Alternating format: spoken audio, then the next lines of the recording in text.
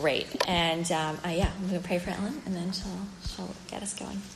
Oh, Father, we are just grateful to be sisters together in your presence today. And Lord, we do just ask that you would calm our hearts. I know sometimes our minds can be so easily distracted and wandering, but would you just bring us here? Help us to be present together with one another, and just to be blessed and hear what you've given Ellen to teach to us. And I just ask that you would give each one of us that word of truth to apply to our hearts today, and that you would do that good work through our sister. Thanks in your name. Amen. Can I just go ahead and put this in my pocket? Yep. Okay. All right. Sound okay for everybody? You always have to ask that, right? Turn it up. Okay. How's that? Let's just see. Let's see. I don't like to really be tied to the microphone, but hopefully that'll... How's that? Does that sound okay for everybody? Yeah. Okay. All right. Well, I want to just start off by asking, have you guys tracked with the idea of social media influencers? Basically, it's the idea that there are people that can build a reputation for their knowledge and expertise on a specific topic, and they post on those things, and it generates a large following of people who are enthusiastic promoters of whatever they're talking about, including if they're just promoting themselves, to be honest. It's a big business, and companies have learned how to monetize what these people are saying to not only produce a lot of income for them as a company, but that person can also become quite rich by doing it. Now, I know a little bit about influencers just from things I've read, but I learned from some things from influencermarketinghub.com that there's actually different categories of influencers. For example, a mega influencer is somebody that has on social media at least 1 million followers and friends. A macro is somebody that has maybe 500,000 to 1 million. Now, a micro, these are just ordinary people. They've got like 50,000 to 100,000 followers, and they've become known for their knowledge on some specific topic. There's a new category that's come out. It's called nano influencers. And these are people that have like 1,000-ish followers. And they tend to be experts in like some obscure field. They're kind of known as being the proverbial big fish in a small pond. Now, I want to ask you, where does that leave most of us? If we're not even a nano, are we just a no? No? Actually, no. The Bible says that we are all influencers in one way or another, and we are being influenced. But the question is, in what direction are we being influenced? And in what direction are we leaning others?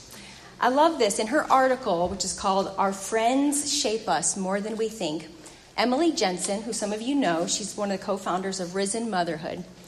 She wrote this article, Our Friends Shape Us More Than We Think. She just wrote some really powerful things about how we are created for community, including friendships, and how we do have a unique shaping power in each other's lives. We have a persuasive influence on each other. And we are companions to each other. Again, the question is, in what direction are we companioning each other? She says, we also speak from the heart to the heart. We create feedback loops in which a topic is bounced back and forth, and each person adds or subtracts. They respond, and then they bounce it back to others. I love this. She says, we don't just swap information, we shape ideas. Then finally, listen to what she says so vulnerably. She says, I'd like to think that my ideas are objective. They're a result, and I'll add in my thing, as we Christians like to say, they're a result of our prayerful consideration of God's word. I mean, no one else says that, right? Just we do as Christians. I'm going to prayerfully consider that. Anyway, I digress. She says, I'd like to think that my ideas are objective, a result of prayerful consideration of God's word and my circumstances. But that's not the whole story. I also reflect my childhood, my life experiences, my personality, the culture at large, and the microculture in which I exist, my friends. She says, my friends influence how I define normal and wise, My friends' ideas shape my life. And so this weekend, we're coming together because we want to explore the idea of friendship as spiritual companionship. And I'm hoping so much that we're all going to gain a vision for not only how the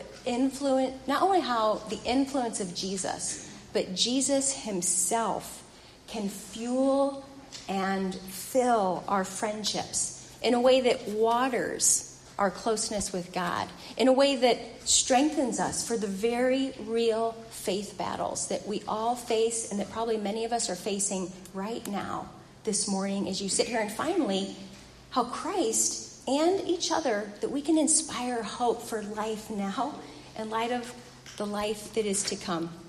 So let's dig in. The very first thing I want to do is we're just going to do a quick, and I do mean quick, scan of what does the Bible even say about friendship. I've found that, in my study of this, that actually most of the uses of the word friend, they do mean the word companion.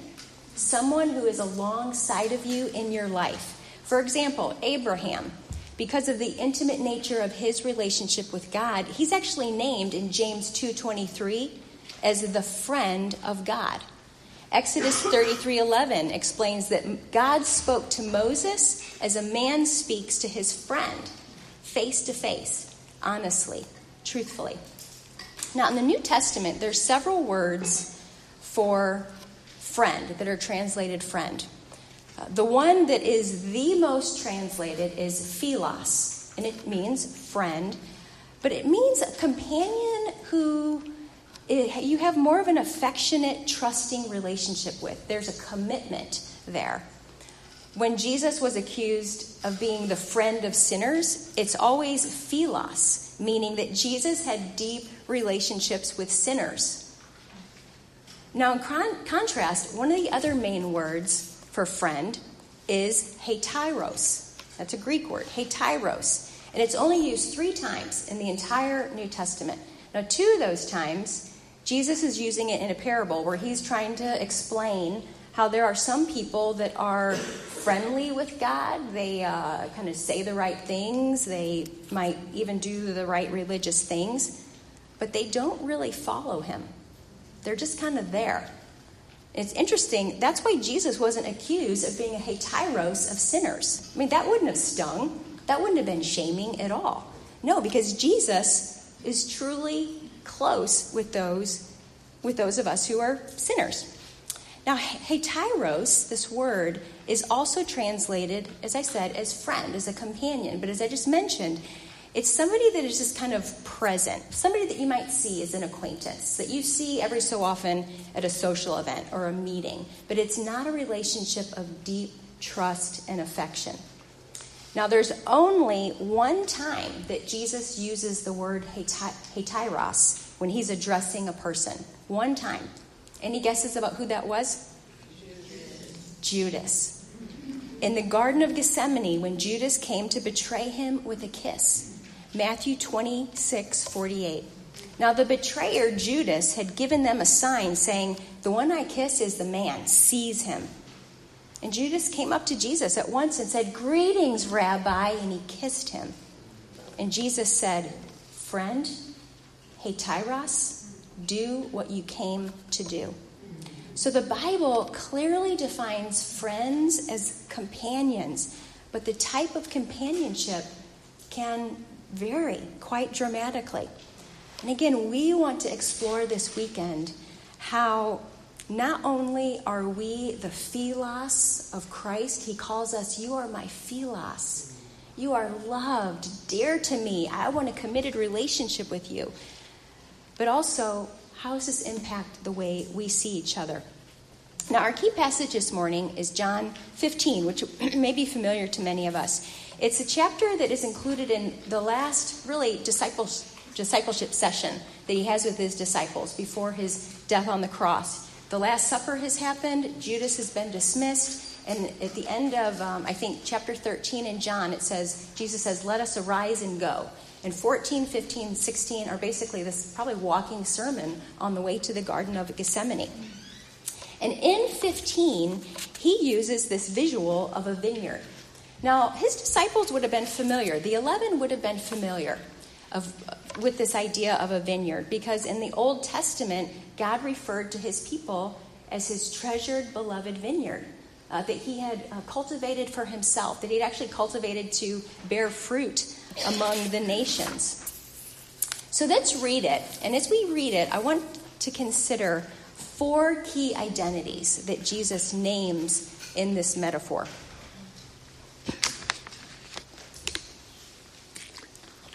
Actually, I'm just going to do my own little improv here. All right. John 15, I'm going to read 1 to 5 and then 12 to 15. Jesus says, I am the true vine, and my Father is the vine dresser. Every branch in me that does not bear fruit, he takes away. And every branch that does bear fruit, he prunes, that he may bear more fruit. Already you are clean because of the word that I've spoken to you. Abide in me, and I in you. As the branch cannot bear fruit by itself unless it abides in the vine, neither can you unless you abide in me. I am the vine, you are the branches. Whoever abides in me and I in him, he it is that bears much fruit. Because, guys, apart from me, you can do nothing. But this is my commandment, verse 12, that you love one another as I have loved you. Because you know what? Greater love has no one than this, that someone laid down his life for his friends. You are my friends if you do what I command you. No longer am I going to call you servants, because a servant doesn't know what his master is doing. But I've called you friends. I've called you philos. For all that I've heard from my Father, I've made known to you. And you know what? You didn't choose me. No, I chose you, and I appointed you to go and bear fruit, and fruit that would abide, so that whatever you ask the Father in my name, he may give it to you. These things I command you. Why? So that you may love one another. Now, who's who in this passage? Well, Jesus kind of states it pretty plainly. Let's walk it through. First, he says that he is the true vine. As I mentioned, this was a familiar metaphor to the Jewish people. When he says this, it's as if a spreading and fruitful vine was symbolic of prosperity and blessing. So he's saying that he has come, and through him, we are meant to prosper spiritually. And with that prosperity and blessing, that would be evident through the ongoing change of our character, becoming more like him. That's the fruit. That's the much fruit bearing out in us and through us. But then secondly, he identifies the Father as the vine dresser, or the master gardener, the one in charge of the vineyard of God's people. Now that includes pruning and cutting back the branches for maximum growth, and cleaning the vines in the vineyard from branches that were heteros. They were there, but they weren't really in the vine. They weren't true believers. Now at the end of the chapter, which I didn't read, verse 26, he also identifies the Holy Spirit as the helper and the Spirit of truth. And he says more about the Holy Spirit in chapter 14 and 16. I would encourage you to go there if you want to dive into that more. The Holy Spirit is God's helping presence to us in the absence of Jesus' physical presence. But then Jesus identifies the 11. Now remember, Judas has been dismissed. He's not hearing this. He identifies the 11 disciples, and really all who would become united to him as branches in the vine. He calls us branches and friends. Now, what was Jesus trying to explain here about the branches? And honestly, why did he keep repeating himself so many times? I mean, he could have really saved on the word count, which as an author is really important to me. He could have just said, you're my friends, do what I say, and love each other. But he says so much more here. And what does this mean for us? Like, what were we before we were branches in him? And you might be asking, and Ellen, what does this have anything to do with a women's retreat on friendship? Hang in there. I'm getting there, okay? We're laying the foundation. Let me give you three thoughts to guide us as we think about this vineyard metaphor and how it is foundational, not only to our relationship with Christ, but with each other. Number one, what Jesus is saying here is that the Christian life is one of intimate union with God through Christ, fueled by obedient love to God's word and prayer. Jesus is saying that the Christian life, how it works, it's one of intimate union with God through Jesus for fruit bearing that is fueled by obedient love to God's word and prayer. And we might add on enabled by the Holy Spirit, but we'll get to some of that later. Now we've got to know that this had to sound radical to these 11 men. Jewish men who had grown up in the synagogue. They knew the sacrificial system of God dwelling among his people, but in us, that was something that it was probably so mind-blowing to them, because they needed to go to the temple and have a relationship mediated through the priests. And I love that we're actually talking about this just after Easter week, because what we're talking about this morning, and really I think all throughout the weekend, it's a great application about what we just celebrated 6 days ago on Resurrection Sunday. That because of Christ's death and resurrection and the sending of the Holy Spirit through the will of the Father, we can dwell with him. We have an intimate relationship with him. Two distinct natures coming together as one. That's referred to as union with Christ, our in Christness. And this idea of the vineyard really helps understand it. Now, I want to show you some pictures of an actual vineyard and how this works. Because I don't know about you, but the idea of union with Christ and even this chapter on abiding in Christ was hard for me for a long time to understand. So I want to show you some pictures that have helped me, and I hope is going to help you think through or understand some of this. Let me just move this for a little bit. Okay, so a few slides here. If you go back to John 14:23, just the slide before. So here's what Jesus had said just a little bit before this chapter. He says, if anyone loves me, he will keep my word, and my Father will love him, and we will come to him and make a home in him. Again, this had to just be like for the disciples, like what? Like home in us? You mean out here? It was something different. And so John 15 is basically unpacking this idea of the vine, the branches, abiding in him, abiding in his commands, and love for the Lord and obedience to the Lord are knit together. You can't really separate those. So now let's go ahead and look at a vineyard. What happens? This is an actual pruned down vine stalk. That's what it looks like. It's not very pretty, is it? It's not very green. There's no grapes. But this is what happens during pruning season. The vine dresser, the master gardener, and helpers in today's world comes and they prune it down. They're like cutting it down to the very nub, and you can see little bits of branches kind of sticking up there. Well, then what happens after this? All right. Well, branches are cut from the old vine stalks in preparation for grafting them to new stalks. So there could be good branches that are abiding there, remaining there, if you will, but the pruners come along and they cut off those branches. Go ahead. Now here's what's fascinating. So you've got the vine stalk, that's the thick trunk, and then you've got all these little branches that have been cut off. If you've ever wondered how new wines are made, you need to take branches from one kind of stem or grape stem, you cut them off, and they have to be joined to another vine stalk. That's how we get these new types of wine, blends and all that. And I'm a red blend girl, so I can appreciate this. But here's what I want you to understand. And as we're going through this, I'm hoping that there's some spiritual realities that are going to pop alive. The vine stalk is cut. It's literally called, it has to be wounded to create possibility for those branches to be joined to them. So you see someone is cutting and just wounding that thick vine stalk. Next slide. So here's what we got.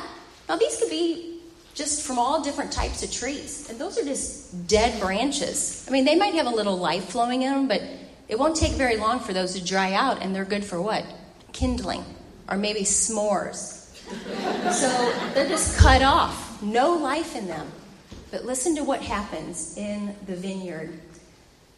Those branches also have to be cut and prepared, to be grafted, to be inserted, united, listen for the vocabulary here, into the vine stem. Next slide.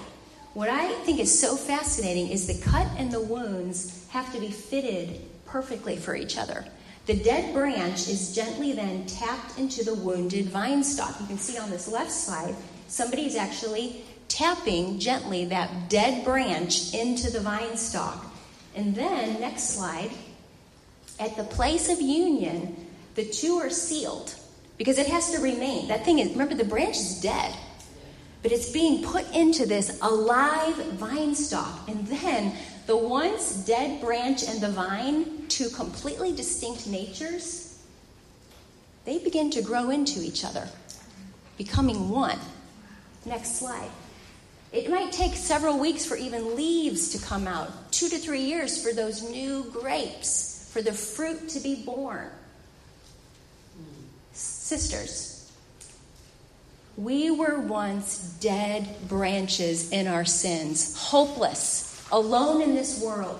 But Christ, the true vine, he was pierced, he was wounded, he was cut on the cross for our transgression, so that now we've been planted.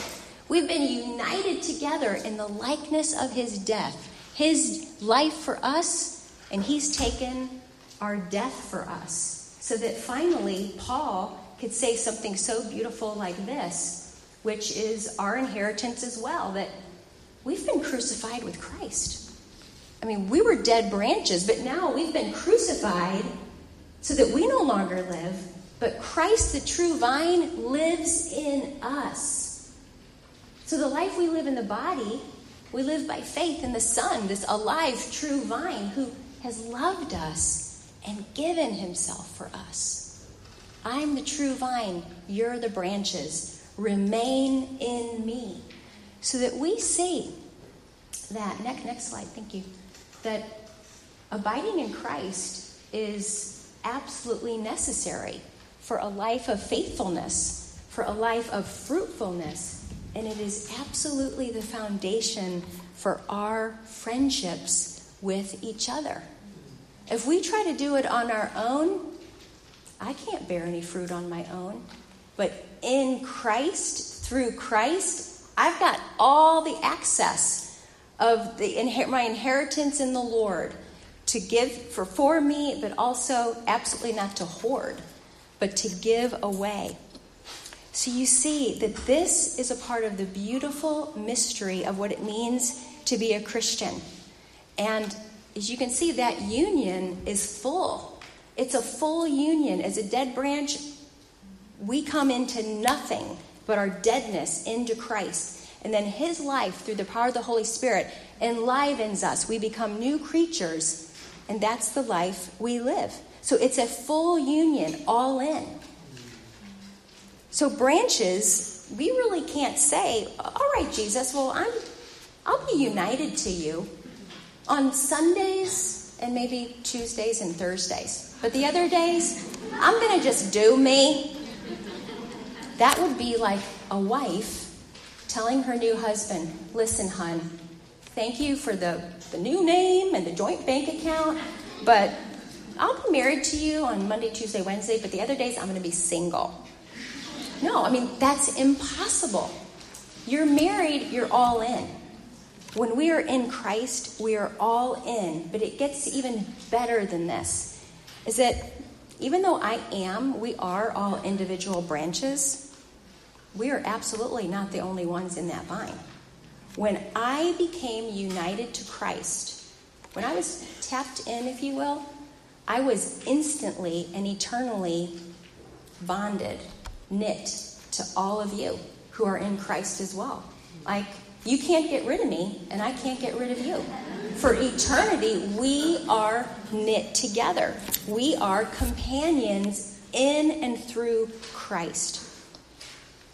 This is also what we think about with the body of Christ, the household of faith, being brothers and sisters, spiritual siblings. These are all metaphors of spiritual realities. So that's one thought to guide us in this metaphor. Now, the second one is, I think it's interesting that after all of this is when Jesus calls them, "You are my philos. You are my friends. You are my dearly loved, I'm committed to you, friends."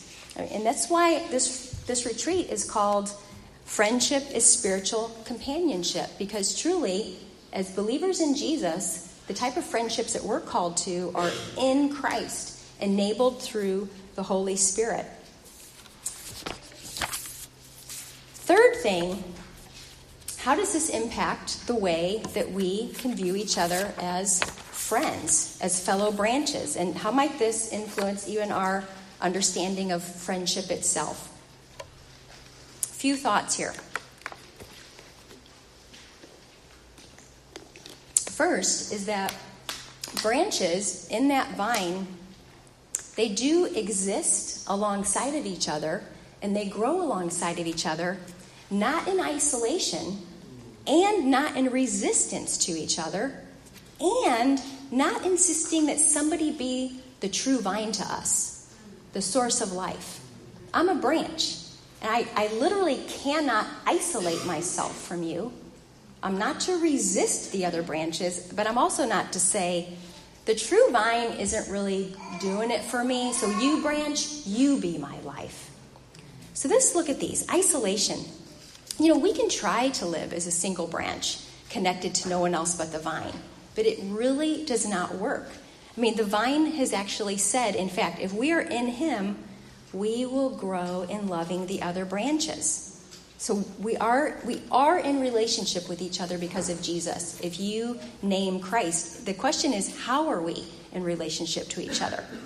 And a book that I brought with me this weekend, Loving Well, Even If You Haven't Been, by William Smith. It's one of my fave books related to relationships.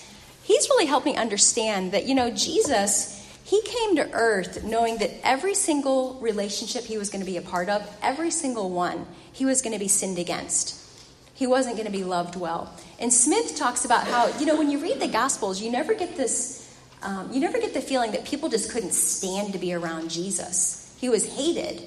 But you never get this sense that, he was like being mean to people or people that didn't want to be around him. And think about it. Think about him knowing that he was coming to the earth and every single relationship was going to be disappointing. He was going to be sinned against. He'd be betrayed by some. He could have easily, if there was anybody that could have done this, he could have said, just thrown up his hands in the air and said, "Father, Spirit, I'm done. It's enough. For now on, just the three of us. We've been existing for eternity. Let's just keep the three of us. It's clean and tidy." No. And here's a word for us. I need this consistent reminder, is that as those of us who are united to the vine in Christ, that we share in his life and in his sufferings, which means it's going to be normal for us to have hard relationships with sinful people.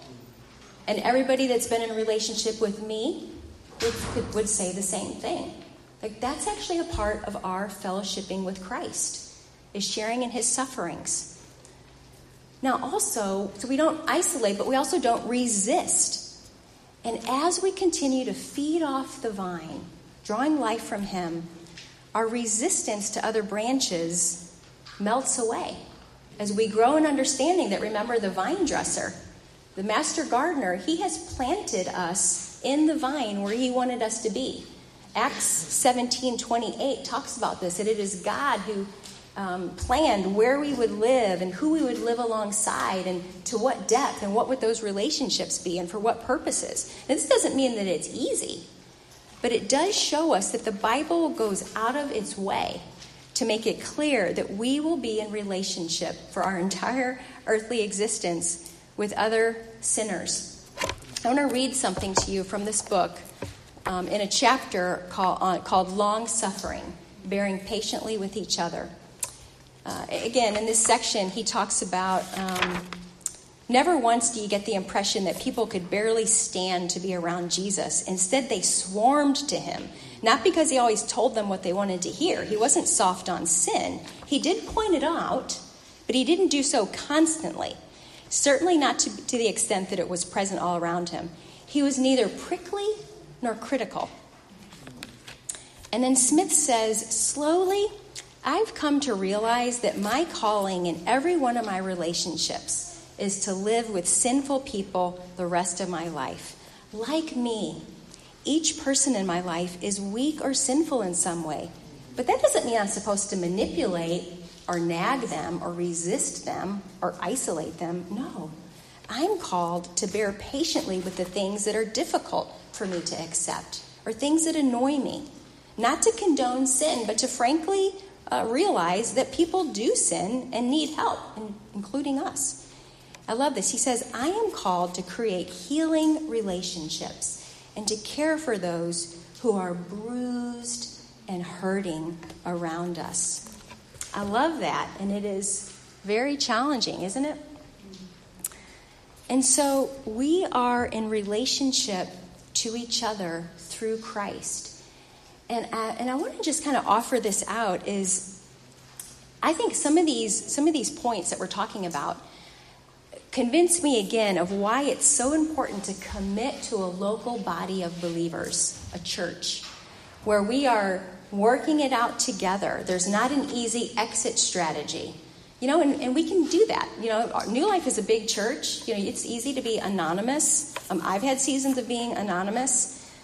But we also make covenant vows to each other when we become members. And we commit unto Christ to be in relationship of humility with our leaders. But we also make vows that we are going to pursue love and peace with each other. And I need that kind of accountability because my natural bent is to just do what I want to do and to be independent and try to make it work out on myself. So branches are in relationship to one another through the vine, not through each other. And this gives us great hope. Because some of you, I've been in this place, in different places in my life, I don't really know how to do friendship. I either know how to just completely attach to people and become very codependent, be a mini Messiah in their life, or I'm just going to keep my distance. I don't have time. I don't really know how to do small talk or this or that. Here's the good news. When you are in Christ, you don't have to try to find your own reserves of love. When you're in Christ, you don't have to think of, okay, now what are all those steps again about being a friend? There is wisdom and we do grow in it, but we lean on, we depend on, we feast on the friendship of Christ himself. And that's what we offer out to each other. That gives me great hope.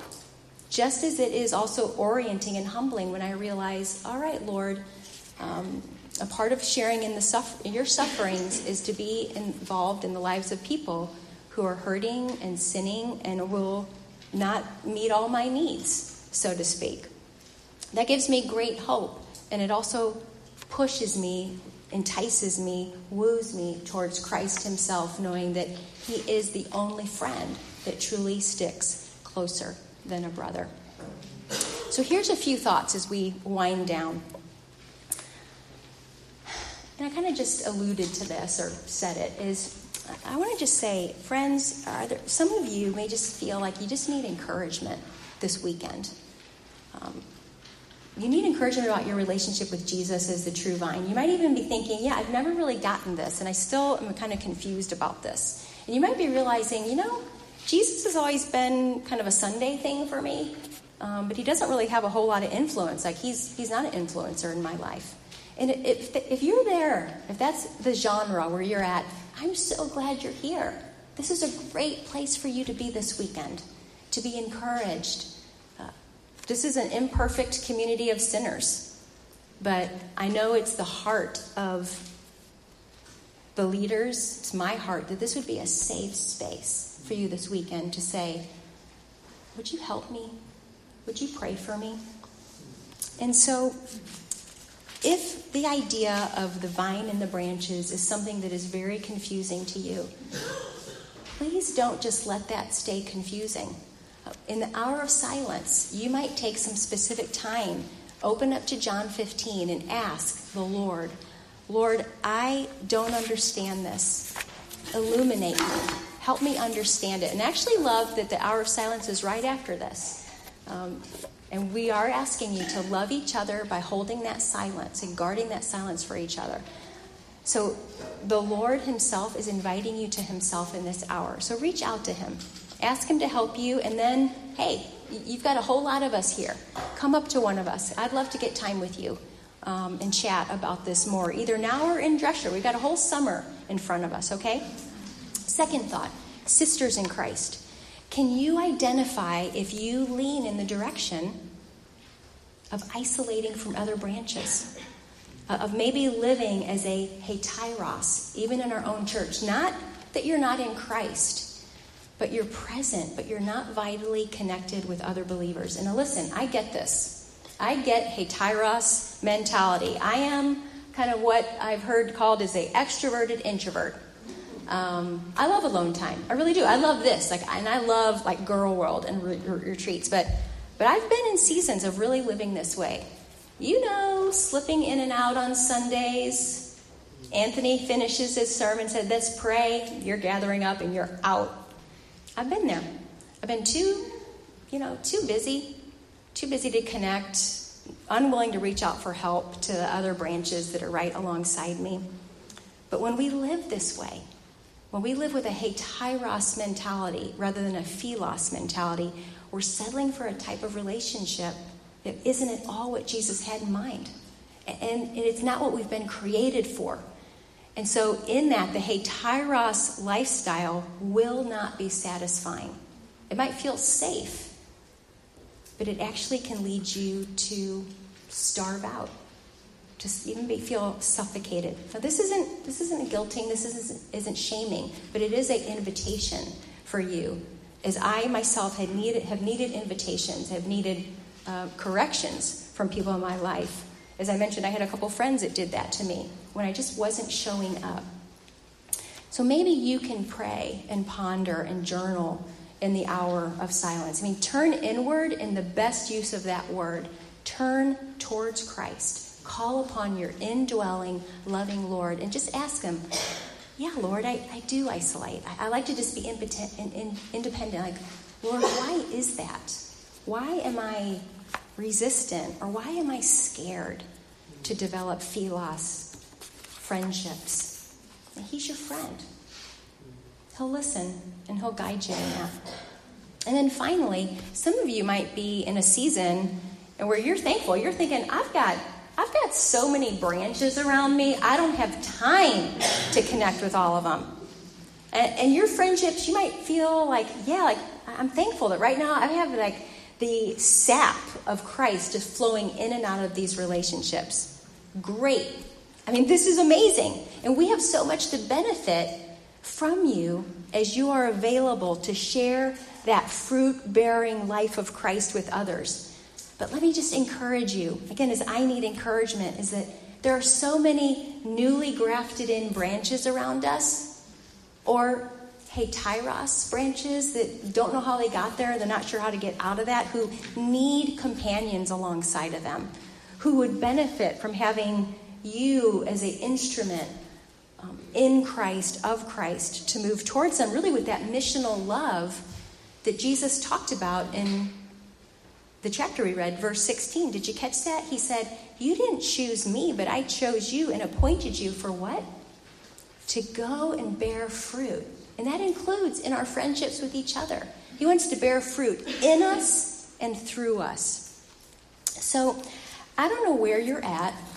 And that's not the most important thing. Jesus knows exactly where you're at this morning. How you need encouragement, how you need comfort, maybe how you need some exhortation. And really, we all need those things in one way or another, probably most of the time. And so this hour of silence now is an opportunity for you to just be quiet with the Lord. There's some songs that I've recommended that kind of attach onto the themes of each of the talks. You might listen to one of those with earbuds in. As Charlotte mentioned, there's kind of a devotional guide for you if you want to walk through that, or just however you'd want to spend this time. So I'm going to pray for us, and then when I pray, then we are kind of in that silence. So I'd ask you to leave silently, quietly, and then we'll come back together at 12 for lunch. Okay? Let's pray. Lord, we praise you.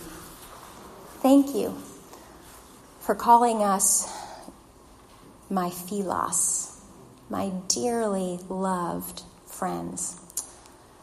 And so I ask you, Lord Jesus, through the Spirit, helping, counseling, comforting Spirit, by the will of the Father, I pray that as we go into this hour, and really the rest of this retreat, that you will commune with us and meet with us, Lord. I pray that if tears need to come out, that those would come out, if anger, like disappointment, whatever's on our heart, Lord, help us to just pour it out to you.